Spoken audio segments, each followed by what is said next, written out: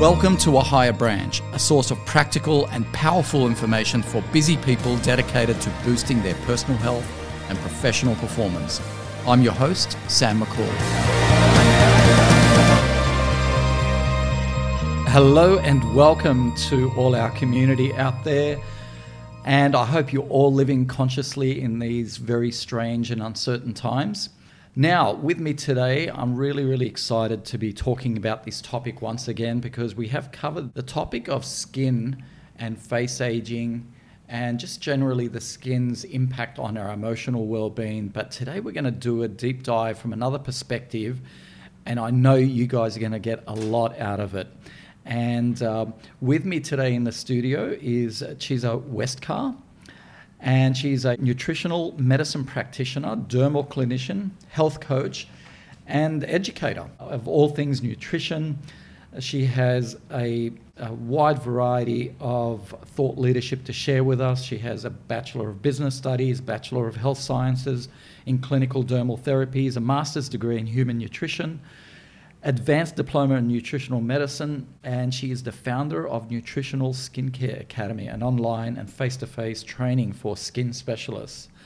Believe me, Chiza is the go-to person, not just for lay people like us, but even for specialists in the industry. And she's extremely passionate about what she does. And she also is a wellness coach at the All Saints Skin Clinic. For most of you would know is where Dr. Joseph Hakik works, and he was the very first podcast that we produced on the impact of face aging on our emotional well-being. But Chiza is also a nutritionist at Glow Skin, a nutrition consultancy, and she's been in the industry since 1996, which is incredible because you look so young, Chiza. On that note, welcome to A Higher Branch. Wow, you've done your homework. Yes. Thank you. What a great introduction. Thank you so much. I'm pleased to be here. So, Chiza's primary role is to assist in finding the best solutions for clients suffering from health-related conditions. Now, you've worked with clients who, so you're a skin specialist, but you also work on abdominal bloating and discomfort. Yeah. People who are suffering from lethargy, even insomnia, skin-related conditions, stress-related disorders, anxiety, and you really tie them all back into what's going on in our gut. I do. Yeah. Yes. And so your real passion is for all things skin. Yes, but all things gut, really. When I first started out in the industry in 1996, we didn't know anything about gut health. So it was really a matter of trying to do the best that we could with lotions and potions, and not really getting very far. You know, I'm glad you said that because 1996 is a long time ago. And I can tell you, even 10 years ago, people didn't know, like the word gut health wasn't around. Why has there suddenly been an increase in that, in that topic? Yeah, I think a project called the Human Microbiome Project kicked it off, where there was funding thrown at research into gut health. Yes. And it was then that all of this research showed that there was so much more to our health than just perhaps eating well or sleeping. Yes. That within us lived a thriving community of microbes that were very dependent on our lifestyle in terms of, what we manifested. Yes, and what I mean by that is communities of microbes that, if our diet was good and our stress levels were down, thrived. If our diet was poor and our stress levels were up, then these the microbial diversity was then impacted. And so I think as research became available and people started to read, the fascination really is what has made it as popular a topic as it is today. We know a lot more now than we have ever done, and I think, like I said, it was thanks to this Human Microbiome Project. That's awesome. But you know what? I remember being a little boy living in this village at the base of Mount Lebanon, and my grandmother, even, this would have been 1973, right?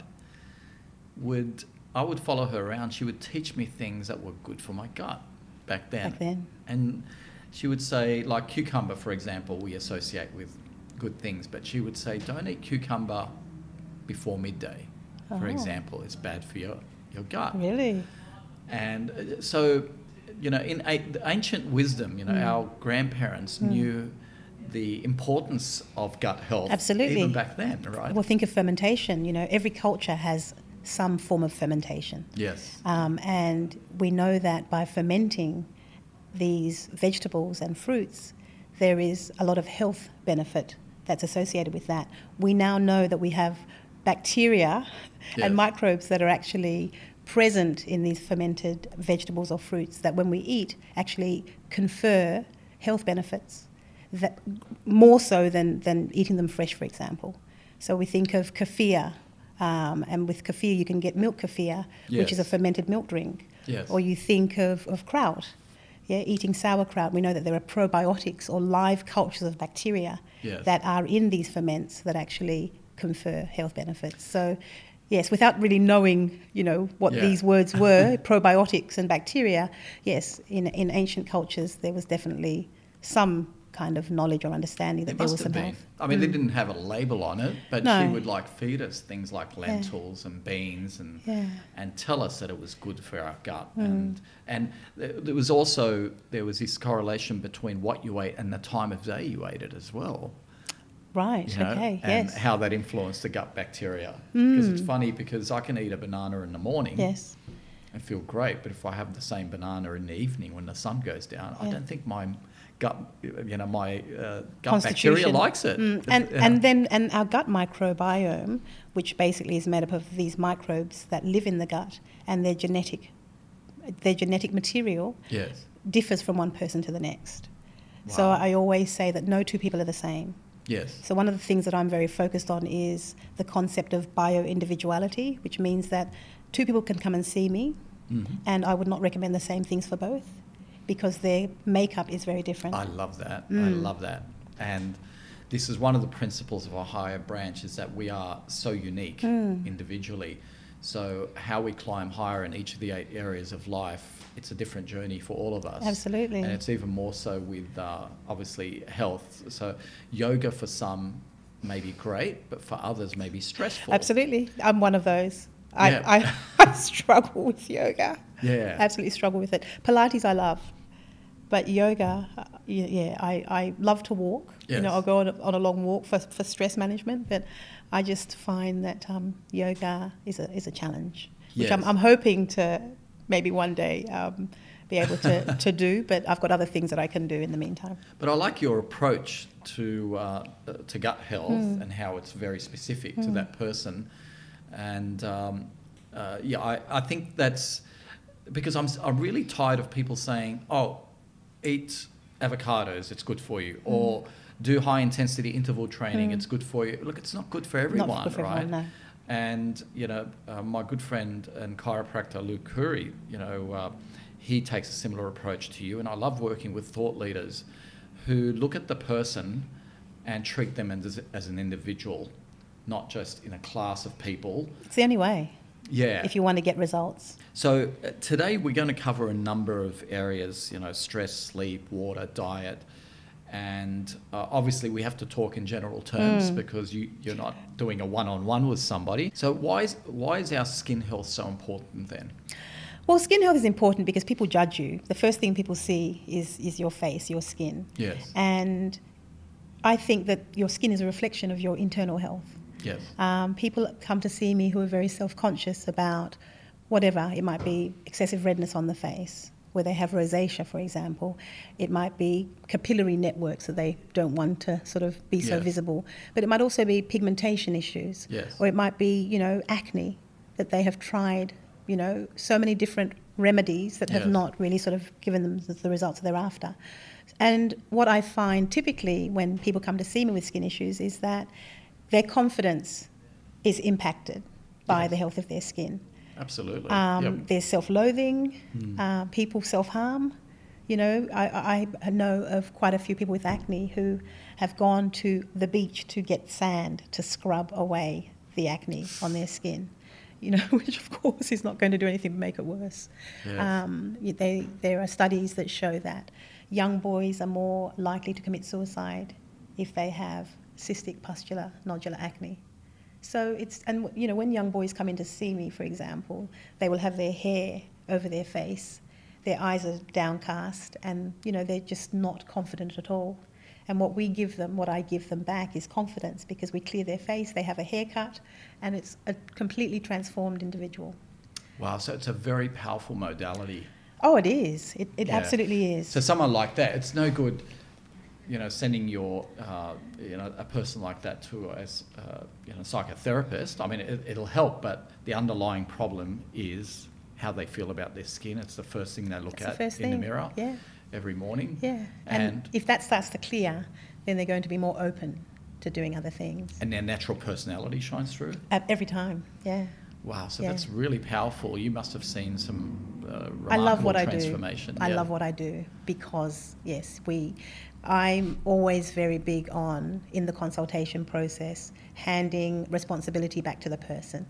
I can tell you what to do, but you need to also play a part in it. So it's almost like a bit of a transaction. Yes. I'll do what I need to do, but you also need to do what you have to do. So you can help topically, but nutritionally, that you advise them what to do nutritionally. Yeah, so whenever I have someone come in to see me with a skin issue, yes, I always, in my consultation, will find out what their diet's like, because there's usually a very strong correlation between diet and skin health.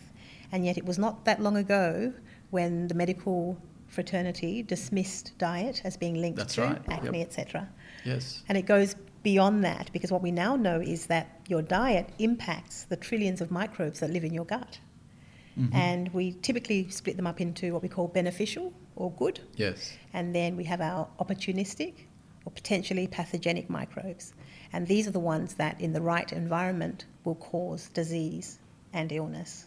And so this community of microbes cohabit quite happily in the gut, in the right environment.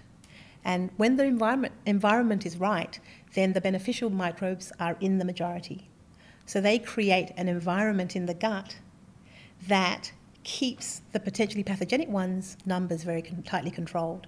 Do we need the pathogenic microbes at all? They all live within us. We have viruses that live within us. We have fungus and yeast and mites that live on our skin, but we've got a community of these microbes that, yes, they all exist, doing us no harm when the environment's right. And that is very much diet-driven. Yes. When our diet changes, then our beneficial microbes that protect us are impacted. Their numbers go down, and then these potentially pathogenic microbes' numbers come up. What's really, I think, amazing is knowing that 80% of our immune system resides in the gut. Yes. And our microbes inform our immune system. So when you have your good microbes numbers depleted and the potentially pathogenic microbes numbers increased, they're communicating with the immune system. And that's where we have, our health compromised. That's where we have more of an exposure to illness and disease. So when you say the pathogenics start communicating more, what does that mean? How are they communicating bad signals? Yes, bad signals. Bad signals or good signals. I'll give you an example. So when I mentioned before that with skin conditions, I always look at gut health. Yes. There is a very strong connection to gut brain health and gut skin health. Mm-hmm. And this is due to signalling that occurs between the gut and the brain, and signalling that occurs between the gut and the skin. So there are signals that are released by these microbes that are then able to travel and, for example, impact skin health. Yep. For example, someone with rosacea typically will have gut-related issues, a low amount of stomach acid being produced. They will also have, typically with rosacea, you'll find that they have something called small intestinal bacterial overgrowth. So SIBO or SIBO is a condition that has been linked to rosacea. When they've done studies, they've found that there is a very strong correlation. With acne, yes, if the diet is very highly processed or refined, the connection there is you have increased sebum production. Yes. Because, for example, I have lots of teenagers who eat a lot of junk food. Junk food means that they will typically have a high glucose spike when they eat these foods. Mm-hmm. High glucose spiking is going to spike insulin. Insulin, we call our blood sugar regulator. Yes. Insulin, once it's spiked, is going to cause sebum production to change. It's also going to cause skin cell proliferation to increase.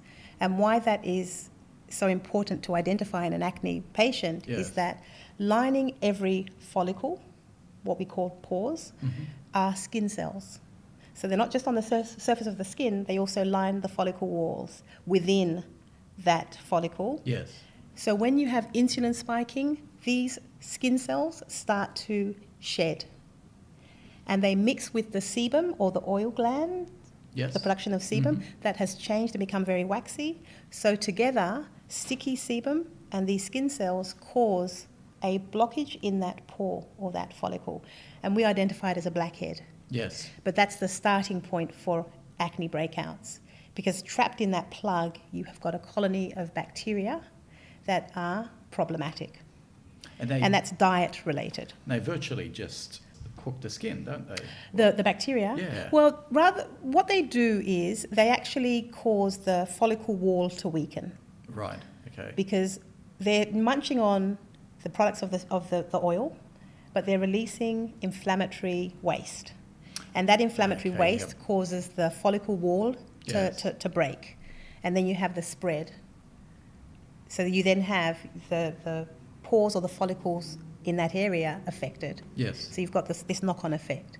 And so what they do is they cause inflammation. Yes.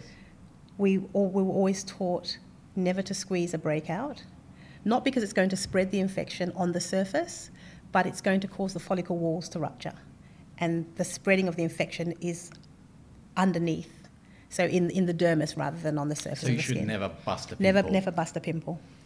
Thank you. If a pimple needs to be busted, it shouldn't be done by you.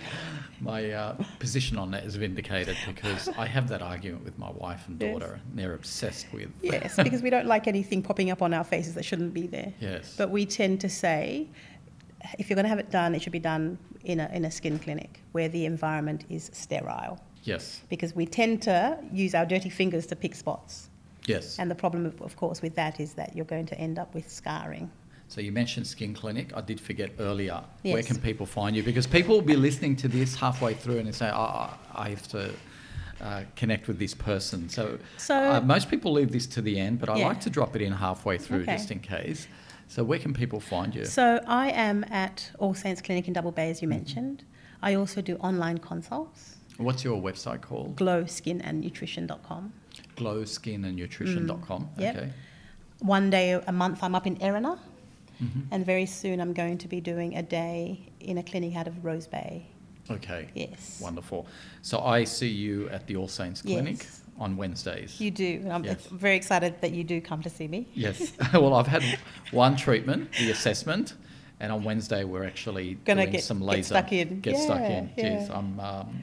So you're going to have to put up a before and after. Yes. Because it's going to be quite... Well, you told me this morning when you came in that my skin was looking good. It's glowing. Your skin's actually glowing. Okay, So that's a good start. But I had to make sure that you were actually using the products that I've given you too. And I am. You assure me that you are. But I have not been very kind to my gut bacteria lately because I've been drinking alcohol the last few days. Okay, but you know that they can always be replenished. Yes. So it doesn't take much for your good microbes to start to become the majority again. That's it. That's what I do. I got back on track this morning with my diet. So before we started recording this, you were telling me that alcohol abuse is a problem at the moment. Yeah. And the term alcohol abuse sounds pretty drastic, but sometimes it can be just really subtle. People who just have a drink or two every night, right, on an empty stomach. Yeah. Tell us what does alcohol do for our gut bacteria? Because, people say, a drink a day is good for you. And you get so many conflicting things about alcohol. Yes. And other people say it's a toxin, Yes, and it is a toxin. Yes. I'm not the I'm not trying to tell anyone what to do, but I think, to answer the question, there are a number of things, lifestyle choices, yes, that have an adverse effect on gut health. And when I mentioned before about having your dominant beneficial microbes, yes, and your not so good pathogenic ones, in order to keep your dominant microbes healthy and functioning and working for you, then there are foods and beverages that need to be consumed or avoided. right, okay, And so alcohol, apart from being a toxin, is also going to decimate your good microbial flora. okay, I get a lot of women who come in to see me. yes, They may come in for skin, but then during the consultation we find out that there are underlying issues. And in Australia, the biggest drinking demographic is actually women between the ages of 35 and 55. is that right? Yes, Okay, bigger drinkers are men right, because they are drinking ongoing, whereas men might, decide to have a big night out with the boys and go for it, maybe on the weekends, for example. I know that there are some men that drink every night, but with women it's a much bigger. So what's going on there? Are they what they call the soccer mums? Soccer mums, yes, they can be soccer mums. You find women who are lonely in marriages, for example, that just need something to, give them a bit of comfort, say. And so these women are opening a bottle of wine while they're Yes. cooking dinner. Then they sit down for another bottle of wine. And it's become such a habit that they don't even think about it. But then what they notice is that they have it affecting their skin, because what alcohol does is dilate blood vessels. So ongoing drinking is going to lead to the flare-up Right. of these blood vessels. Mm-hmm. So you then have quite obvious signs of blood vessel dilatation in the forms of what we call capillary networks sort of being visible on the skin. We call them telangiectasia. So you'll find maybe on the sides of the nose, you'll find on the cheeks, that there's this constant redness that's visible. And then, so the next morning, people have these conditions, then cover it up with makeup, They right? cover it up with makeup. Yeah. Instead of treating the underlying problem. Or they don't really know how to. So they might come in to see us, with concerns about this redness, but they're not necessarily going to make some changes. They're not necessarily going to want to make some changes. I see a lot of women like that who will come in for some laser. Yes. But what we let them know is, yes, you can have laser, but you will always have these capillary networks starting to reappear. If you don't address If you your don't, gut if you health. don't make some adjustments to your drinking. Yes. And so I think what the hardest thing is not having a solution. So, for example, to have a beverage, there are some on the market that contain probiotics, contain antioxidants. And one of my little tricks is to get them to add a capful of a particular beverage like that is probiotic rich, to some sparkling water. Right. And I serve it in a champagne flute. So when they come to see me in clinic, I will actually leave the room and go and get them this beverage with some sparkling water, chilled sparkling water in it, Yes. and present it in a champagne flute. I love that. That's so cool. Because psychologically, they feel like Yes. they're still having a drink. But it tastes really pleasant as well. Yes. So it could almost be a cocktail. Yes. And it never fails. So Yes. they'll purchase the beverage, they'll go home and they will try it. And when they come back to see me, there is a very obvious improvement in the ruddiness Yes. on their face, but also in their mood. Because for once, they've actually been able to have undisturbed sleep. They've actually, noticed a big change in their mood. So there's skin and mood. So there's a strong correlation between the microbiome and skin, but also sleep. Yes, yeah. How does the gut bacteria influence our Well, sleep? I think it comes back to stress. Yeah. Stress levels. Whenever you have someone with a high amount of stress, there is cortisol that is Yes. Mm-hmm. basically produced. Cortisol is our stress hormone, and that drives chronic inflammation. Right. You always have an adverse effect with microbial health, and it might be the HPA axis being impacted. I mentioned before that there is a very strong correlation between gut health and brain health. Yes. Or mind health. Yep. Yes. Mm-hmm. So what you'll find is long-term medication, alcohol, chronic stress, all poor diet, all of those things impact the microbiome and the presence of not the presence, but the abundance of good microbes compared to your... Wow, those are the 4 damaging things to the microbiome. So diet, definitely. Yeah. And diet is both what you eat, but also what you drink. Stress, ongoing chronic stress, absolutely. Long-term medication use will also impact What gut. sort of medication? So it can be anything from long-term pain relief. It can be medication for reflux, for example. So it doesn't I don't think there are necessarily any particular kinds of medications that are the problem. It's the fact that you are on long-term medication that's an issue. Okay, and the 4th one again? So we said stress, we said diet, we said medication, and alcohol, I suppose. That goes with diet. Yes, so, okay. So that's another thing. Yes. But I don't think there's necessarily only 4. If you are an over-exerciser, that's an issue. So exercising, we've got people who are addicted to exercise. They exercise 6-7 days a week. Wow, I'm glad you called that out because I was one of those people. Yeah. But that increases... I was exercising twice a day. Every day? High intensity, yeah. Yeah, that's very hard on the body. And that also will increase stress. Yes, that's what I found. I found like my heart rate would elevate even when I was asleep. I'd wake up hot rather than wake up cool. And it just inflames your body. It doesn't and get it's that silent inflammation that we're talking about. Yeah. Yep. So they're the sorts of things that you look out for. Diet is one, but I want to know, if someone, for example, doesn't sleep very well, I'm wanting to know why. And with a lot of women of a certain age group, it's because they're drinking every night. Yes. And so if we take that sparkling beverage and we replace alcohol with that, even during the week, for them just to do that during the week, they find that they sleep better, their mood's better, they feel better. So that's awesome. I love that you take that approach. So they come and see you for topical treatment, whether it's laser or what have you. Peels, whatever. Peels, but then you're working with them to fix the underlying problem, which is nutritionally. Do you go into the emotional as well? I do, but I think where the emotional comes in, it's really having someone to talk to, right? The fact that they can actually have someone listen. Yes.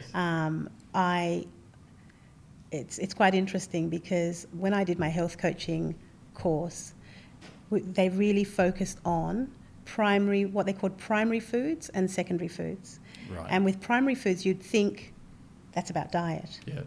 But it was actually about emotional well-being. Okay. It was about relationships. Yes. It was about all of those underlying stressors that are then causing the issues that might be weight issues or skin issues. So primary foods is really looking at what we can do to support the person so that they can give back to themselves. Okay. A lot of people, sort of sleep in, get up, drive to work, maybe don't have breakfast, don't exercise at all. So it's trying to find little windows where we can get them to exercise or do something that'll actually make them feel better in the long run. Right, I'm first of all a believer in not everybody needing to have breakfast. If you're not a breakfast person, then that's fine. Yep. Because there is also a benefit. I don't know whether you would have heard of intermittent fasting, for example. Yes, so I do the 16-8 yes, thing. As I do. Yep. Yes, but that may not be for everybody, and that's where that bio-individual approach comes in. So we do what works for you, but if you're not eating because you don't have the time, because you're sort of short on time in the mornings, then let's look at how we can sort of work with that. It might be that we get them to prepare something, make their lunch for the next day the night before, get up half an hour early to go for a walk.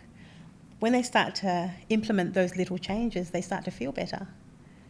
So it's incremental, but so you can either lock yourself into a positive routine or a negative, because I have witnessed people who are locked into this negative loop where, they, and you don't know where it started, right? But it could be, they have a bad diet during the day, they have alcohol, they have coffee, they might be a little dehydrated because of those things, and they try and go to sleep, and then they go to sleep a little late because they put off going to sleep. A lot of people will sit and put off going to sleep. Because they can't sleep?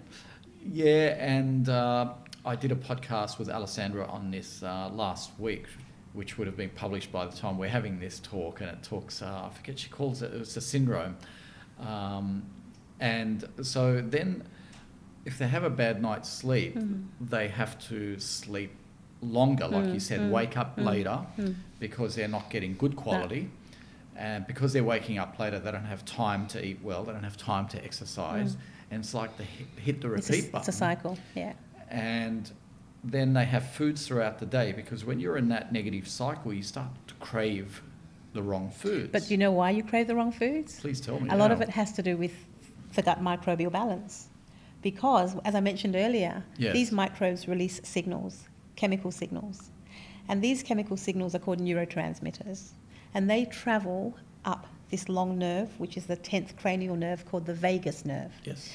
And the vagus nerve starts at the base of the brain, so the brainstem, and it goes all the way and it innervates into the stomach. Yes. Into the gut, I beg your pardon. Yes. And so these signals that are released by these microbes travel up the vagus nerve to the brain, right? And so if you've got a lot of stress in your life, if you're not eating well, if you're not sleeping well, then already the dominant microbial population is going to be made up of opportunistic or bad bugs, if you like. Yes. And so the messages sent then control the decisions that are made. Yes. Because these microbes, in very simplistic terms, need to be fed. The food that they thrive on is processed, highly refined food. Yes. And so that's what you crave. So your cravings are being driven by these microbes that basically are ruling you. So you're not really in control. You're not in control at all. Yep. But it takes as little as 48 hours to turn that around. Yes. And what you'll find is as your diet changes and you start to get some good veg and some good fruit sources into your diet that are very fibre rich, your microbial balance changes, because the good bugs need fibre that they break down and ferment, which then produces short-chain fatty acids. And these short-chain fatty acids are anti-inflammatory. They help with supporting gut health, but they also release anti-inflammatory molecules into the bloodstream, which dampen down inflammation. And so as your good bugs become the dominant ones, your cravings change. Okay. Now I want to talk about then the type of foods that improve gut health and feed the good bacteria. And this is a little bit controversial, because you get people like Dr. Stephen Gundry in the US who's anti-beans, anti-grains, saying that they're inflammatory, and then you have other people saying the opposite. And so we'll get to that in a minute, but I just want to cover one thing about the vagus nerve. That connects the thinking brain with the feeling brain, the feeling brain being the gut. Just want people to know that that's how your feelings drive your thoughts, because if you're having negative thoughts, often it's the root cause is you have negative feelings, and people are quick to think that there's something wrong with them emotionally or psychologically, when in fact it's just a simple matter of balancing your gut bacteria. Absolutely. So you don't need to rush off to psychotherapists. You need to first be put on antidepressants, for example. Yeah, exactly. Yeah, address your gut bacteria first, because like you said, it's your feeling brain, your gut, that controls 80% of your hormone balances. So, and I wrote an article about this, and for people listening, you'll find it on ahighbranch.com. It was about the foods that make you angry. And interesting. I'd like to read that. I did it. I mean, it's the predictable stuff. You know, it was like high sugar, fried food, alcohol, anything that inflames the gut inflames you emotionally as well. And there was a strong correlation. So if you're a person who's quick to anger, irritable, then yes, it could be work stress. But the thing is, your ability to manage work stress is influenced dramatically by your gut. What you're eating. Yeah, by what you're eating. Yeah. So on that topic then, what is good for gut bacteria universally? I appreciate that some people are different. And I will, and it is it's a very loaded question.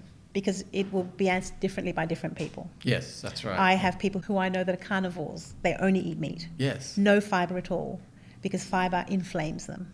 Okay. Right? So you've got, exceptions. Okay.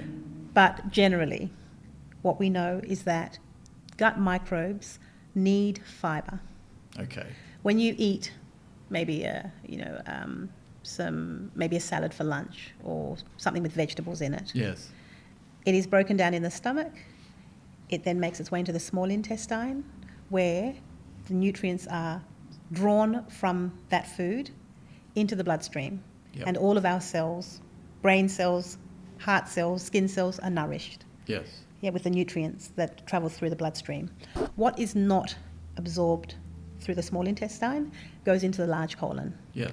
And that's where you will find the majority of the microbes that we find in the gut. Large in the large intestine, not colon. the small. Absolutely Okay. not. Very few in the small. So the nutrition is absorbed in the small? In the small, exactly. Okay, And yep. so when I mentioned before that people with rosacea tend to suffer from SIBO, or small intestinal bacterial overgrowth, what happens is microbes or bacteria that have no business being in the small intestine make their way in. Right. And then we have symptoms associated with Yes. that. Yep. So the majority of our microbes are bacteria. Okay. Yeah, so there are lots of other ones, but bacteria are the majority. And they are found in the greatest numbers in the large colon, because their role is to ferment the fibre that passes from the small intestine, once the nutrients have been absorbed, into the large colon. Okay. Right, so fibre is important because it provides a food source for these microbes. They then ferment the fibre, and when they ferment it, they make these metabolites called short-chain fatty acids that are beneficial to their host. Okay. Yep. Yep. And then once they've done that, it then passes out as waste. Once they've sort of gotten the metabolites from that, then we have fibre passing through the body as stool. Yes. Yes. Yes. So in the large colon, short-chain fatty acids are made. Now, if your diet is devoid of fibre, then these microbes don't have anything to consume or to break down. Right? When we look at Western societies having a very high prevalence of stomach, more colon-related cancers, it's because of a lack of fibre. Ah, yes. Okay. So- yeah, often wondered why that was, because they'd say it's red meat, but that is the cause of it. But that's too general, isn't it? Yeah. You basically, if you want to really turn these sorts of situations around, you need to introduce a diet that is low sugar, that is very rich in fruit and veg because of its fibre content. But then I have people who will say, oh, but I eat a lot of fruit. Yes. Too much fruit is also a problem. You really want to make sure that the diet is more vegetable based than fruit. And if you are going to have fruit, then you're better off having your low sugar type fruits that are very high in antioxidants. For me, I can't have like apples and sweet fruits. Yeah. Which is different, for other people, because apples are a very good source of fibre as well. Because of the pectin. Is it pectin is Yeah, the but fibre? yes. Yeah. But see, not everyone can have apples like yourself. Yeah, like you got to get to know yourself. Yes, and that's it. Yeah. I did many years ago a course in nutrition on the blood type based. Yes. So I kind of I love that. I actually live by the blood type diet. I'm a blood type O, so predominantly I have a paleo style diet. So Which works for me. Well, I don't do well with grains. I don't do well with white potato. I'm okay with rice, but I noticed that meat and lots of green vegetables, Works just for you. vegetables, Yeah. just work. Yeah. And I know some people who are blood type A, for example, can't process red meat. And But it comes back to what we said before about it needing to be a very bio-individual approach. yes, Because we're not the same. That's exactly right. And I love that. And I think society is going to get to a stage where really we're going to be testing our microbiome as much as we test, our get a full blood count. And I run tests like that. Okay. So there's a company called Microba. Yes. That will actually, once you send through a stool sample, tell you what your microbiome is made up of. So you do that for your clients? I do that for my clients, yeah. Fantastic. Yeah, so it then also allows you to better work out what they should and shouldn't be eating, rather than it being from a guesswork kind of perspective. Yeah. We can actually see what microbes are in the majority that shouldn't be, and how we can then tweak So their it's highly eating. targeted. Yeah. That's awesome. Yeah. I love that. So So I was thinking about that like 20 years ago, and finally it's getting done. Yeah. And there are a few companies that are doing that, a complete microbiome mapping, it's Yes. called. Yeah. How often should we check our microbiome? Well, see, what will drive someone to have it tested Yeah. typically is curiosity, Yes. but also where they have health issues. And we want to find out, want to get to the bottom of what's going on. So, it's not something that everybody needs to have done. Yes. I mean, it's great to have it done so that you know what's going on, but it tends to be when they're in a state of ill health. We're trying to work out why, that we would recommend that they have it tested. Yeah, I mean, people, what I find in my years of coaching, they only will make change when they hit rock bottom. Yeah, unfortunately. Yeah, it's very true. A bit like going to the dentist. We know that we need to go every 6 months. Who goes do you go every 6 months? I do. Oh, you're good. You're very good. Well, I'm obsessed with peak performance. Yes, and good on you. being the best, if Yeah. you like. And I'm also a firm believer in like attracts like. So, and in this, I've read studies also that, and this is digressing a little, that your microbiome also impacts your love life, because it's not people that are falling in love or getting attracted to each other. It's actually the microbiomes that are listening or sensing each other. Is that right? I haven't looked too deeply into that. Yeah. But I have heard, yes. Yeah. So if you feel like you're always attracting the wrong people into your life, then maybe you need to improve your microbiome and attract, because it's the microbiomes that talk. So, someone's who has a negative gut health, bad gut health, they're going to be repelled by someone with good Well, gut it's interesting. health.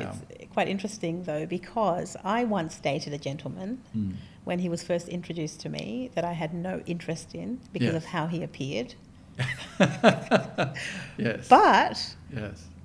great conversationalist, we had a lot in common, and we had a very cerebral connection. Yes.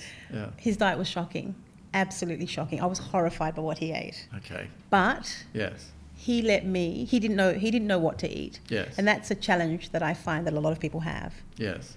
They eat to live, but they don't really know what is good for them and what's not. Yes. And what people sometimes describe to me as being healthy is far from being healthy. Yes. So he let me guide him. And so I was able to move things out that Yes. were, and he had a lot of gut issues, Yes. Big drinker. He just lived on cheese and refined processed foods. Yuck. Yes. Yeah, Hate nothing. cheese.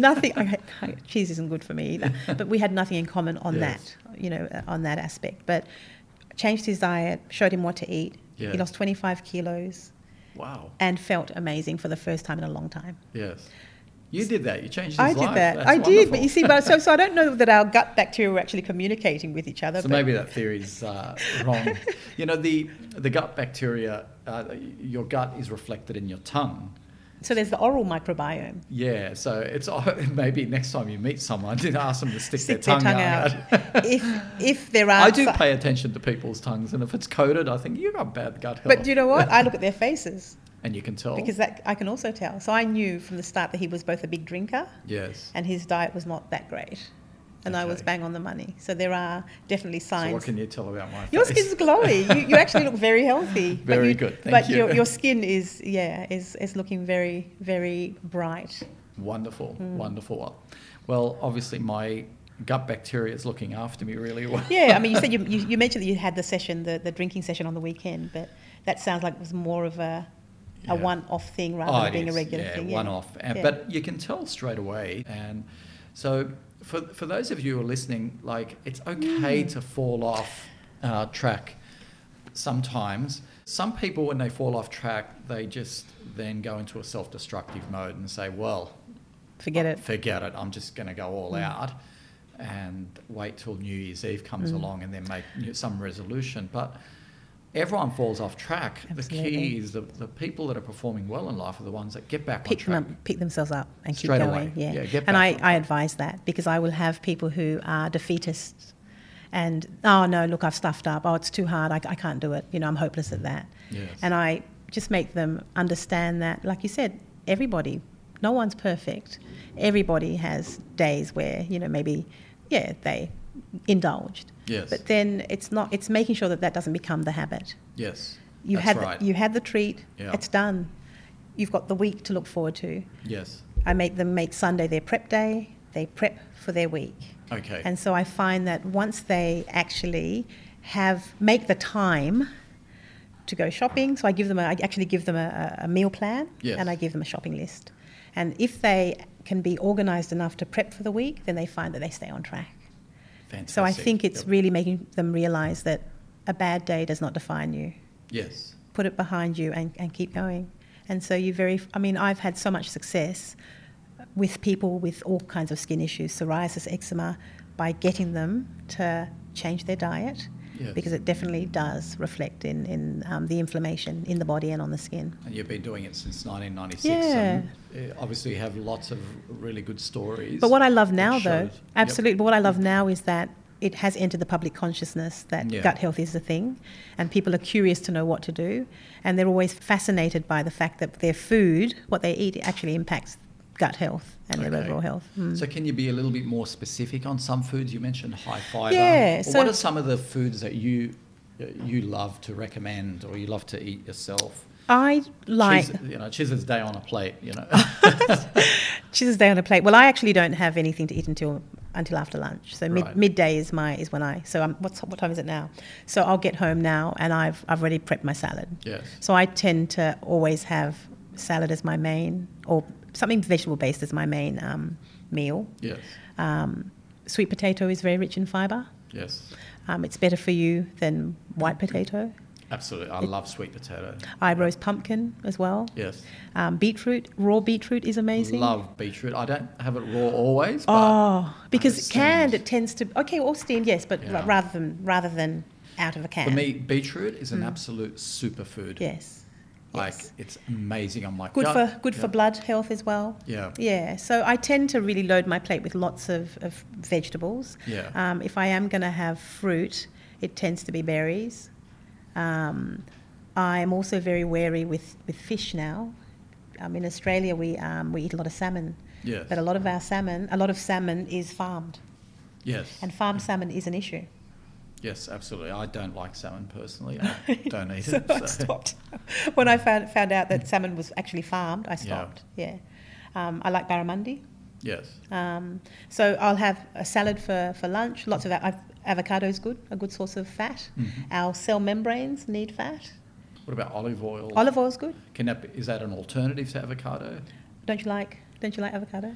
I eat by the blood type diet. Okay. And for blood type O, which is the predominant blood type, do you know your blood type? O. By the way? O, yeah. Avocado and things like coconut oil are very toxic for... I love my avocado. You do? Yeah. Okay, yeah. So olive oil is great. Yes. A good drizzle of some good quality extra virgin olive oil. Yes. In the salad's good. So is that an alternative to avocado, or does avocado have something that it doesn't? No. Yeah. Avocado is a good source of good fat, as is your olive oil. Yeah. Okay. A lot of people are scared of fat. Yes. Because they think that fat's going to make them fat, or it's unhealthy. But it's your choice of fat that's important. Yep. So rather than having your canola or your sunflower seed oils that are... Or chicken skin, or... Yeah, but you or see... You don't mind that? So it's quite interesting because it depends on how you've sourced the animal. If you've got an animal that was grazed on grass or on the land Yes. and not produced in a factory and fed, toxic grain, then it's a better quality source of meat. Okay. So, yeah, I mean, I'm not against chicken skin. Sorry, I should say. Yes. Yeah, I think it really has a lot to do with the quality of meat. What about red meat? Lamb, beef? Yeah. goat? See, so but see, the issue is that a lot of livestock is farmed. Yes. And what I mean by that is it's actually taken off the land, and to fatten the animal before slaughter, it's fed grain. So it's not. A lot of people will advertise things as grass-fed, but they don't say grass-finished. Finished, exactly. Yes. So you look for the finish. So in the Yes. supermarket, you can actually see a big sign that says grass-fed, and people will go to that thinking that it's a better choice. But what's the finish? So they may have grazed the animal Yes. on grass up until maybe 6 months or shorter before they actually slaughter it. It's fed predominantly grain, Yes. and then it's slaughtered. So it's a much fatter animal. Yes. They get more for their money. Yeah. But that has now made the animal higher in omega-6 fatty acids More than inflammatory, omega-3, yeah. so more inflammatory, exactly. So I learnt this, as I have gone through my studies, that if you can find animals that are grass-fed and finished, they are actually higher in omega-3s. Okay. So they have a more anti-inflammatory profile. So omega-3s being the anti-inflammatory. Yeah. Yep. Okay. Yeah. Because the big issue for most people is silent inflammation. Yes. Which starts in the gut. Yes. That's where the inflammation switch is turned Absolutely. on or off. Yeah. Yes. Yeah. Yeah. Absolutely. What about, are there some vegetables, because people say, oh, vegetables are good for you, but then they just eat potatoes. Are there some vegetables that are bad for your gut health? So, and this is where it becomes an individual thing as well. Yeah. We have certain vegetables that we describe as the nightshade, being from the nightshade family, Yes. Solanaceae family. Yes. And they can be inflammatory for certain people. For the gut. Yep. Yes, yes, but not only the gut. So it starts in the gut. Yes. But you have, for example, people who have thyroid conditions, who have arthritis, Yes. that will find that when they eat these vegetables from this family, that they get flare-ups. So white potato is in the family, eggplant, Yes. tomatoes, capsicum are Okay. all in that nightshade family. Right. And so while they might be okay for some people, they're not necessarily okay for others. Grains, I'm thinking about people who have a lot of legumes, for example, and some members of the grain family. If you soak your grains before you actually cook them, you'll Yes. find that they have actually sprouted. And so a lot of these grains have this protective coating over them that can be inflammatory for some people. So it's about the way that you prepare them. So what sort of grains? You mean like oats?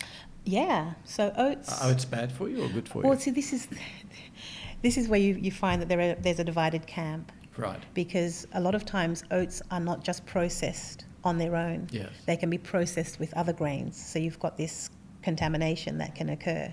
And so for some people, oats can be a problem. I eat oats. Yes. And I'm fine with them. Right. Right.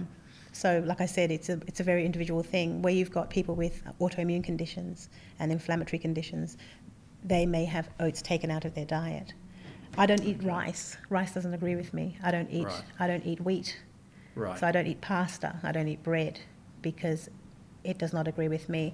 And so when I'm going through someone's diet where they present with inflammatory skin conditions or inflamed gut or problems like that, I will remove grain, because that tends to be the most inflammatory of perhaps of the foods that they're eating. Yeah. Wow. Okay. Bloating. Yep. People with bloating, cramping, I go immediately to their diet, and typically there is grain in there. There is wheat in there. So wheat is... Wheat is problematic. Yes. Okay, for most people. For most people, yeah, and they may not know that. And so this is the thing, they might come and see me, they've always eaten that way. Yes. They've just assumed that bloating was normal. Yes. Until we remove those foods and they realise that they've got no issues and their tummy is flatter than they've ever had it. Yeah, that was the game changer for me. Getting rid of wheat. Yeah. And it's hard because I'm Lebanese heritage, yes. and we eat everything with Lebanese bread, right? Yes, and I have a lot of clients who come and see me yeah. who struggle because of the bread, but then I just replace it with something else. Yes. Because you can make bread, with almond meal, for example, buckwheat. Yeah, it's not the same. Well, okay, you made the switch, so as hard as it was, you, I guess, decided that your health was more important. Well, look, every now and then I do a cheat. Like yesterday, I got stuck into the bread. So you got stuck into the bread and the alcohol. I went both. to this amazing restaurant in Parramatta called Bayti, Bayti, which stands for My House. Right. and it's a Lebanese Yes. restaurant, and they laid out this beautiful spread of all types of foods, and of course came out the Lebanese Yes. bread. And the only way to eat Lebanese food is to take the bread with your hands. Yeah. And it fed the soul. Yeah, and then you're back on track today. Yes. You know, so Yeah. like you said before, you can allow yourself these indulgences. Yes. Yeah. Absolutely. The other trick that I find with oats, because I find oats pretty good for fibre, I soak it with hot water, but then I put a drop of apple cider vinegar and let it sit. Now, I've heard that the apple cider vinegar does something to the oats, removes the agglutinins, and then I drain it, and then I use it in And do you find smoothie. that is actually, do you notice a difference? Yeah, I do. Yeah. I don't know what's going on at the molecular level, but I've heard that tip. And I've What been about doing just it for soaking years. oats though? Because when you soak, I don't know whether you've heard of activating. Yes, of course, yes. And so when you soak any grain, it does change it at a molecular level. I haven't heard of the apple cider vinegar tip. Right. But I've maybe heard of, it activates it to the next level or maybe. something. I'll look into that. I mean, I activate everything. I activate almonds Yes, before I yes, eat them. yes. So I'll soak them for a day and a half or two, and then you can just peel. Do you peel, do you? Yeah, the peel comes off really quickly, and the almonds activated, and I find that it's easier to digest. It is easier to digest Yeah. because they all have... It tastes better too. They do. They Yeah. do. And I activate my nuts, but sounds a bit rude, but I don't remove the skin. So I Yes. activate them and then I will put them, I've got a dehydrator. Ah, yes. So I put yes. them in the dehydrator Okay. and they dry out and they're much better Anyone than... can buy a dehydrator from Yeah, anywhere? and you can buy one from, just Google dehydrator. Okay. And they're yep. so much more economical doing Yes. it that way than buying activated nuts from a health shop. Oh, That they're is about very 10 expensive. times the price, yeah. Yep. And so what activating does is it removes the plant poisons that basically keep that whether it be the nuts or whatever it is, it actually keeps them protected. Right. So it's a protection against things that might eat them. Yes. Right, and so those poisons, so there's lectins, there's you've got your phytates. Yes. They are all released when you, or removed when you activate or soak. See, this is where ancient wisdom is. Like my grandmother knew this many years ago. Yeah. She'd say, don't eat these beans yet because I haven't done this Yeah. to them because it's going to give you an upset stomach. Yes. So she would soak them for a long time and then she would cook them in a pressure Yes, steamer. pressure cooker, yeah. Pressure cooker and she'd always throw in garlic. And the garlic would do something to the beans. I mean, I wish I had a degree in But you molecular biology to know exactly what's but- happening at yeah. the cellular level. But it's not the food that's the problem, it's the way we're producing it. I think it's and the way consuming it. Yes. You're mentioning beans, soaking beans. I don't ever encourage buying beans in a can or Why is things that? from a Because can. it's so much more convenient. It's more convenient, but a lot of Yeah. times you will find that they will add sugar Yes. or a high amount of salt in them. I just find that buying them dry and soaking them, you're more in control of what you're eating. Good. Yep. I like that. And Yep. it doesn't take long. You put them into a bowl of cold water or just room temperature water. Put it Leave them overnight. overnight. Yeah. So much easier, It isn't is it? easier. And it's better for you. How long have the beans been sitting in a can for? Yeah. And what sort of beans do you recommend? There are some people that don't tolerate legumes at all. Well, see, this is why I ask, because I can't tolerate navy beans, kidney beans. Even when you've soaked them? Yes, absolutely. But I'll eat cannellini beans, Okay. not a problem. Adzuki, black-eyed Are fine. beans, turtle beans. What which are is turtle beans? Black beans, I think they're... Are they pigeon peas, maybe? So in the Caribbean, it sounds like what they call pigeon peas. Maybe, yeah. Yeah. It has this beautiful, when you break them, you mush it together, a purpley black, you feel like it's full of antioxidants, you know. It's, but again, it's blood type specific. So my wife, who's blood type B, she does much better on navy beans and kidney beans. And if you look into the blood type diet, you'll see that It makes sense. yeah, it makes absolute sense. So whereas if I have, as I said, navy beans, I'm like, bloated. Yeah. Well, I stopped eating a lot of beans for that reason. I bloat very easily. But, I think for most people, Yes. it's about getting them off a highly refined processed diet. It's the first step. It's the first step. Yeah. And so, you're really drilling I'm down getting and being technical, that specific. But for most people, it's the relief they get from cutting out Yes. highly refined foods. Okay. The fact that they're not even thinking about, cutting out bread because they couldn't imagine life without bread. Yes. But finding out that when they do and they replace it with something else, they feel so much better. But their Yes. skin responds as well. So it's baby steps. It's cutting out the obvious things. But Yes. I've actually had 2 people who've come to see me end up going to study nutritional medicine because of the relief they got, because of the way their health was turned around. So it becomes, you were talking about me being an educator. I educate when I'm seeing my clients. Yes. I think that knowledge empowers. Yes. This is why you need to do X, Y, and Z, because it will affect you this way. Yes. And by empowering them with education, it makes sense. So rather than talking at them and telling them what they need to do without an explanation, I really try to drill down. And they're always fascinated with gut health and the Yes. fact that that's really the starting place. Absolutely. A lot of people are fascinated, and that's why, I wanted to have this discussion. And there are people that listen to our podcast, a lot of them that have attended our events, and I've spoken to a lot of them, and they drill down to this level. Like, there are some people obviously out there listening who are just too busy and don't understand the basics, but there seems to be three levels where you can go to. The first superficial level, if you like, is just cut out the processed, obvious stuff, right? But it's not obvious, though, to a lot of people. To a lot of people, like alcohol, processed bread, processed cheese. Things in a packet. Yeah, Things exactly, with ingredients that you don't recognise. Yep. That's the first step. Yep. And bread is a classic example.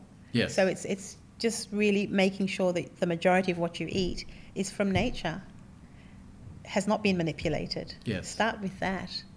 And so what I also, when people are trying to make their way forward, I always will say, have a cheat meal on a Saturday or a Sunday so that it takes care of that craving, but let it be that 90% of what you're doing is healthy. 90%, yes. And people say 70, people say 80. People say 80. A lot of people say 80. They say 80, yeah. What about... But these are people with inflamed conditions, yes, mind of you. course. They're motivated. Yeah. There's a reason. Yeah. What about some nuts like cashews? They're touted as... Cashews, no good. I thought so, because Cashews they're are touted as health food, but they're not. They're so full of starch. Yes. Right? When we eat nuts, we're eating nuts for the good fats. Yes. Right? Cashews are not even really, they're not your proper nuts. They're legume, aren't they? Yeah, they're a legume. Okay. Yeah. So macadamia, Yes. very good.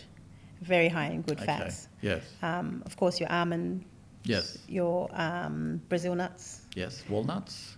Yeah, walnuts are okay. Yeah. Yeah. Yep. I'm just thinking about nuts that have a higher fat content. And Okay. cashew. So when people come to see me with their skin issues, Yes. and they say they eat a lot of nuts, they're eating a whole bag of cashews, and I'm like, nah, we're taking cashews completely out of the picture. Yes. And they're quite stunned because they thought that they were healthy. And so when you do eat these nuts, it's a handful, not a bag. Yes. Yes. Yeah, I'm glad you said that. Yeah. And Like, handful is like 10 to 15 nuts, effectively. If it's almonds, say. Yep.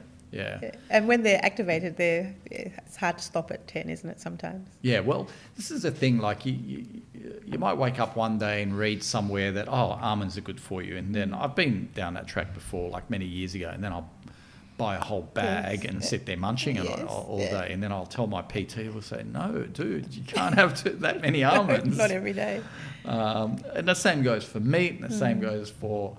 even healthy foods, you can't have too many blueberries, No. So everything in moderation. Yeah. Yeah, and I guess maybe it's a conversation for another day, but I also see a lot of people who have become vegan. Yes. Or, sort of started No, let's have that conversation, yes. Well, it sparks a lot of debate. Well, it does, and, I will always respect your choices. Yes. But when I have someone come in to see me with health issues, Yes. where, they've become vegan for... what's the word I'm looking for? Compassionate Yes. reasons. Yeah, they see animals as sentient beings and they don't want to include animals in their diet. They're not doing anything to replace the nutrition they get from that animal source. Right. So we see a lot of people who are anemic, for example. And so if they're not going to eat meat, then they need to do something to supplement. Yes. And so B12 is usually what we get from our red meat. Yes. And so it might be that they will then add activated yeast into Yes. their diet, which they had not even maybe heard of before our conversation. Yeah. They've made this conscious decision, but they haven't really looked into what it was going to do for them. So we get a lot of people with depression. Who are vegans? Yes, who are vegans. B12 is made in the gut. We need our red meat. I mean, there are lots of vegetable sources, but when we were talking before about having these legumes and these things activated, we need to activate them to release their nutrition. You'll find that legumes and plant sources are not as bioavailable as meat sources. Right. And so your meat source is always going to be your best form of receiving that kind of nutrition. Yes. So if they're not going to have meat, well, then they need to perhaps add some activated yeast or take B12 supplements. So yes, while you might think that it's a great decision you've made, your health can be impacted. Lethargy, right. not having energy, not being able to concentrate, Yes. can all be the fallout of becoming vegan. Yeah, well, a person close to me recently was discovered to be really anemic, very low iron levels, was having health problems, and I asked her, what have you done different? And she said, stopped eating red meat about a year and a half ago because of, she jumped on the vegan bandwagon. Yes, and it just did not suit her. No, and that's the thing, you're right. We're talking about, what works for one person may not work for another. Your skin becomes very sallow, dry, hair becomes brittle. There are all of these knock-on effects. Yes. Yeah.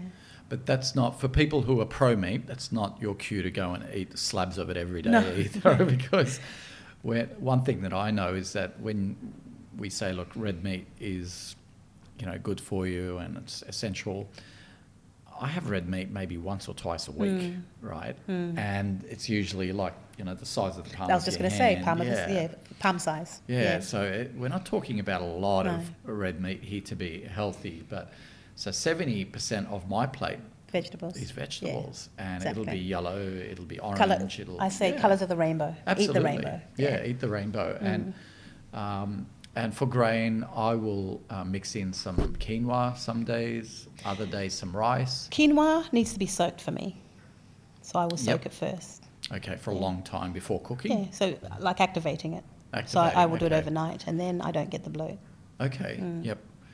Yeah, I've heard that about quinoa. So I think with whether a grain or a legume agrees with you or not, the message from you, Chiza, is that it should be soaked. I think soaking it makes the nutrients more bioavailable. Okay. Yeah, and I also think for people who notice that they do bloat when they eat these things, if you soak them first, that tends to help. That's beautiful and empowering, because a lot of people don't want to give up some of the things that they enjoy eating. So just simply by soaking them. And see whether it makes a difference to them. That's awesome. What about beverages? What about kombucha? Or booch, as we call it. Yeah, if you're going to make your own booch, fantastic. Right. A lot of the commercial booches are still very high in sugar, and that's a problem. When you think about gut microbial diversity, and we talk about sugar being a no-no, you definitely want to make sure that if you are going to have it, that you make your own. And so that would be acquiring. It would mean acquiring a SCOBY. Yes. Have you seen a SCOBY? I haven't, but no. I've heard So a of SCOBY, so it stands for symbiotic culture of bacteria and yeast. Yep. So it looks like a bit like a jellyfish. It's very slimy and slippery, but it's teeming with bacteria. Right. And so it's also called the mother. Yes. So you would get some good quality black tea, throw in some, so brew it. Yes. When it cools, add in some sugar, depending on how much water you've got in the container.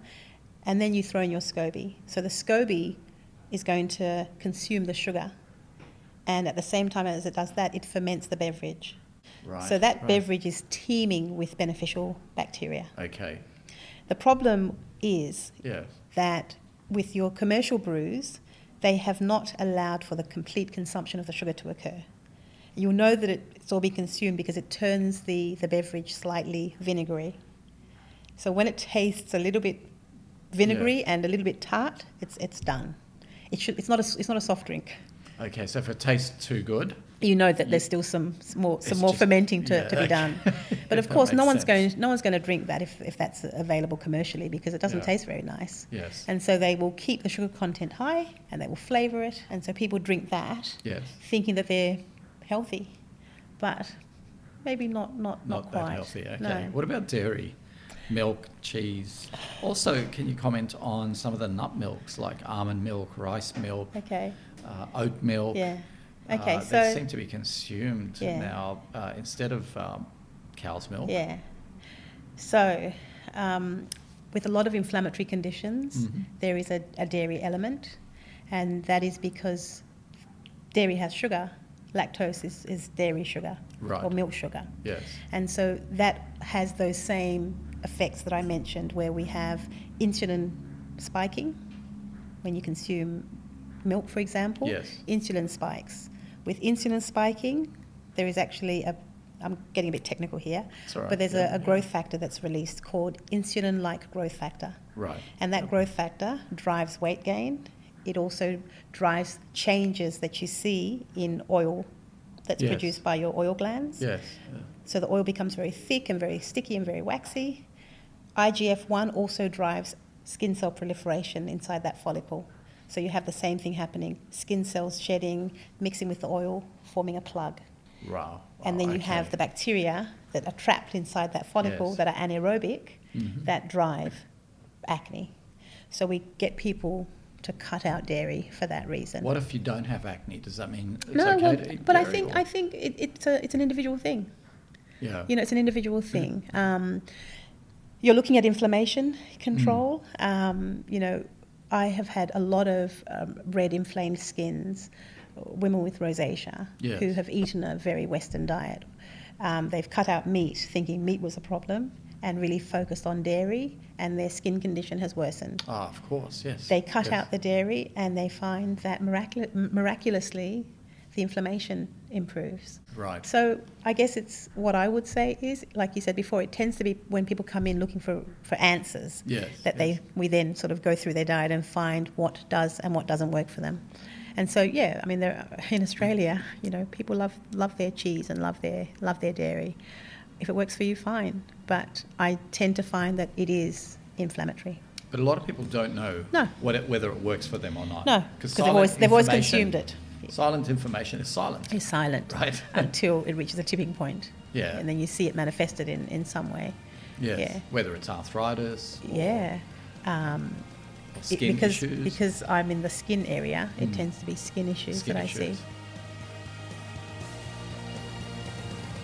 Thank you for listening to my interview with Chiza Westcarr. I hope you have learned a lot about gut health and the correlation between your gut and skin health. And most importantly, I hope you've learned how to look after your microbiome going forward, because the science is irrefutable. So next week on a Higher Branch podcast, Chiza joins me again to discuss the best ways to protect your skin this summer. And this is in line with our series on face aging.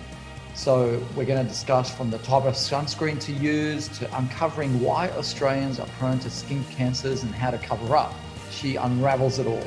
So make sure you head to our website to subscribe to our mail list to receive our second episode with Chiza direct to your inbox. Until next week, live consciously, my friends.